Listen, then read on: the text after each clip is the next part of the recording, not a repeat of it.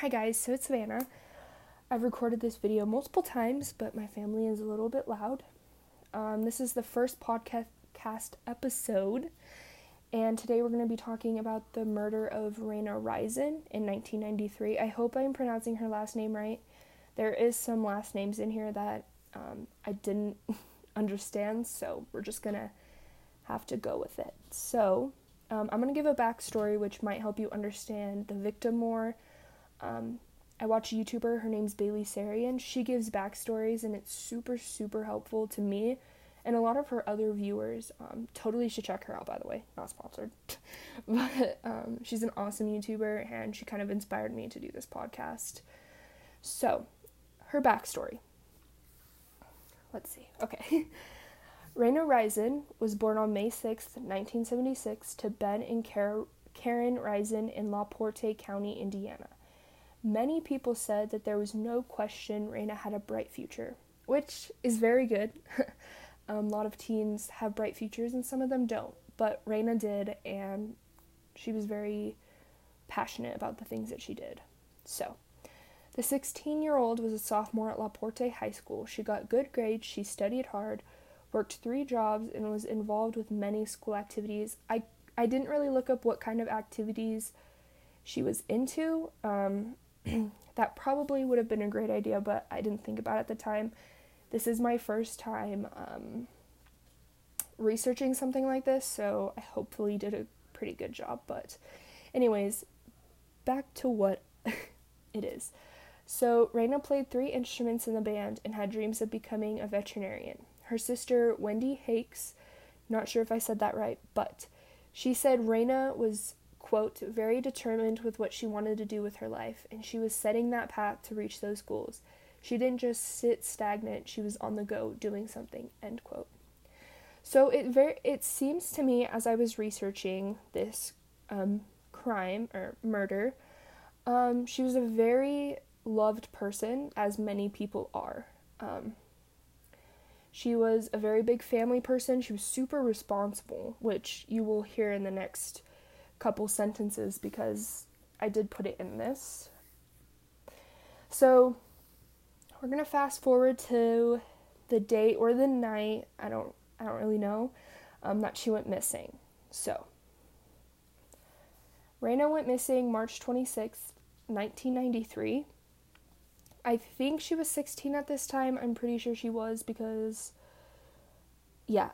she was 16 at this time. So March 26th, 1993 was a Friday. Rayna was working at Pine Lake Animal Hospital after school, and after work she had planned to meet her then boyfriend, Jason Tibbs, at her house for a date after work. She never showed up. I'm not sure if she didn't show up to work or if she didn't show up at home for the date, but I'm pretty sure it was home for she didn't show up at home. Also, side note, I'm not sure if her then boyfriend was Jason Tibbs, but in other articles that I did read, Jason Tibbs was her then boyfriend. But in the article that I got this information off of, it said boyfriend. So I kind of put 2 and 2 together and I was like, well, I'm just going to put Jason Tibbs. So if any of this information is not correct, please let me know because I'm not sure. So Rayna's sister Wendy recalls how worried her parents were because Rayna was such a responsible teen. Wendy says Jason drove around and tried to find her while her father called all her friends. Quote, or not quote, but side note again, not sure if it was Jason, but it did say boyfriend. And I kind of figured out that Jason might have been the boyfriend, like I said before, but I could be wrong. So after 9 p.m., Rayna's father went to the police station. There was some details that I didn't think to include.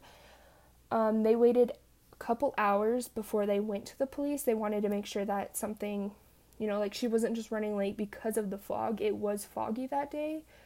So, the police began to investigate and the family put together search parties. So, a number of witnesses recalled seeing Rayna talk to several people outside the vet clinic the night she disappeared. And some others recalled they were arguing. So nobody really knows who these people she was talking to, and if they were actually just talking or if they were arguing, considering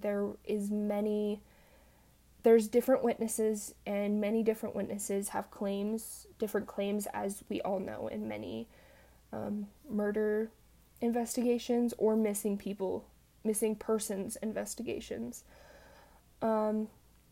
So we're going to fast forward to the next evening. I didn't get much information about how long the search parties were looking for her the night she disappeared, as many police stations or organizations, they don't go out looking for the missing person hours after they go missing. They wait 24 hours, I think. I'm not sure, so don't quote me on it, but I'm pretty sure they wait a certain amount of hours before they go looking for that person. And I'm not completely sure if Reina's family filed a missing persons report when she didn't come home. So the next evening, Reina's car was found on a rural, I can't say that word, but we're just going to go with it, rural County Road 200 East. And that road was miles from the vet. I couldn't really tell how many miles because I didn't really look, but police had stated that the hood of her car was up, which it wasn't in the article, but I would assume that her car broke down, or, it was staged. We don't know that. Some media reports indicated the keys were in the ignition and Reina's purse was inside, but police neither confirmed nor denied this detail, so we do not know if that's true or if it's something that the media made up, because media likes to make assumptions of missing people and crime, Sorry. So Reina's family insisted that she would never drive alone on a foggy night and leave her purse inside the car. So those were two inconsistencies, as most likely, since that night was foggy, she would have gone straight home from work. And I'm not sure if the road that her car was found on was a road that she took to get home. If not, it wouldn't make any sense on how or why she was driving that night on that road. It was a rural road, so I'm sure it didn't lead to anywhere, but which also indicates that it might have been a homicide. So the case got a lot of media attention, which many cases do get, most notably America's Most Wanted. The episode aired 1 week after Reina went missing, so a whole week went by, still no sign of Reina. And the 9th episode aired, the police received an important tip and it led them right to Fail Road. Her sister did claim that 200 feet back off the road was where Reina's jacket was found. I don't know if that was true, which I'm sure it was since it was coming from her sister. So the jacket that was found was a Letterman jacket, which many high school students are familiar with. Many high schoolers wear it for pins, other things for sports clubs, and Reina was in clubs and she did band, so I would assume that she did have some things on her Letterman jacket. Reina was wearing that jacket the night she disappeared, and it was in a wooded area that had already been searched. So when police searched that area the night she went missing, or maybe a couple nights after, I'm not quite sure, the jacket was not there, and it was hanging on a tree from one of the articles that I read, if I remember correctly. The police stated that it appeared the jacket had been placed there, so I'm just going to make an assumption that the tip that came in was someone who left the jacket there. How would someone know that the jacket was there if it was already searched? So that's something to keep in mind just in case you're listening, because I talk kind of fast. So we're going to fast forward to a month after Reina disappeared. And this is the part where her body is found. It was found in a pond along Range Road by a fisherman,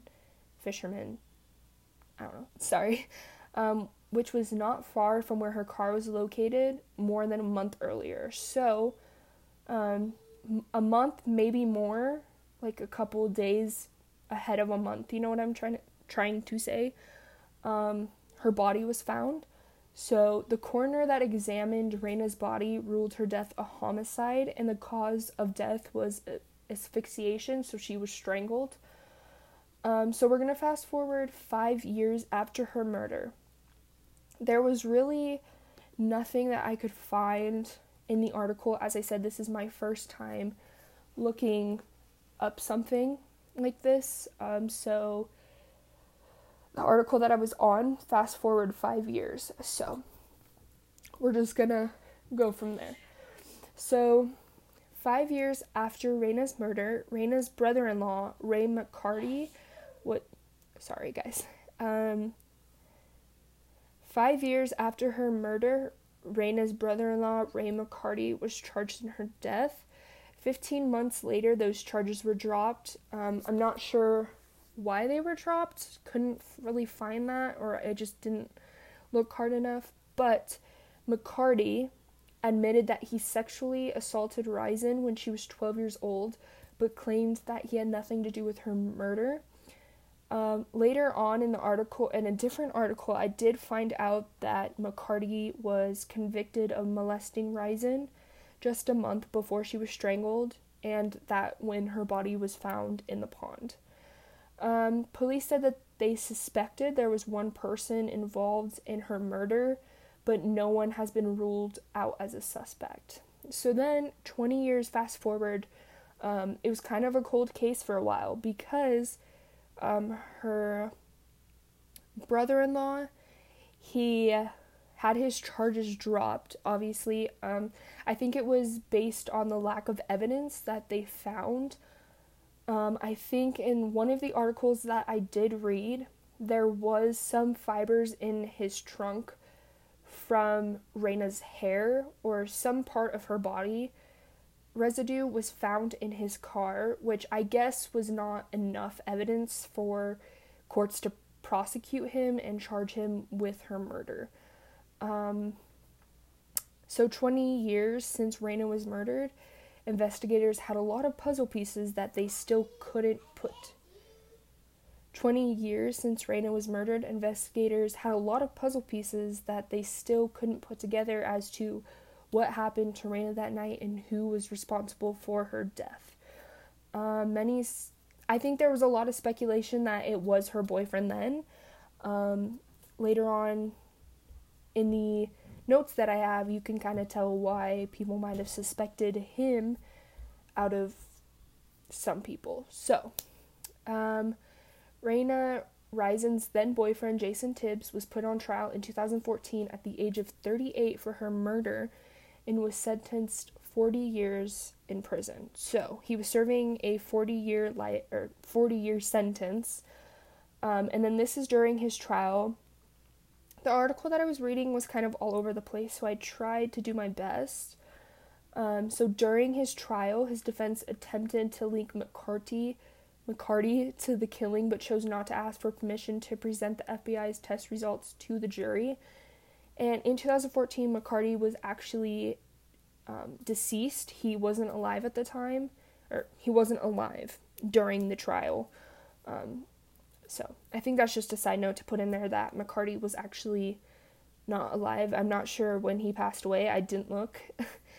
But, so Tibbs was convicted largely on the testimony of Eric Freeman, who claimed he witnessed Tibbs strangle Risen and then helped him dispose of the body.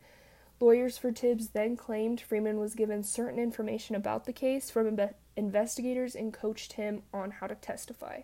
So the investigators fed him information to put a case against Tibbs, to get him put in prison for the murder of Raina Risen. So I guess that his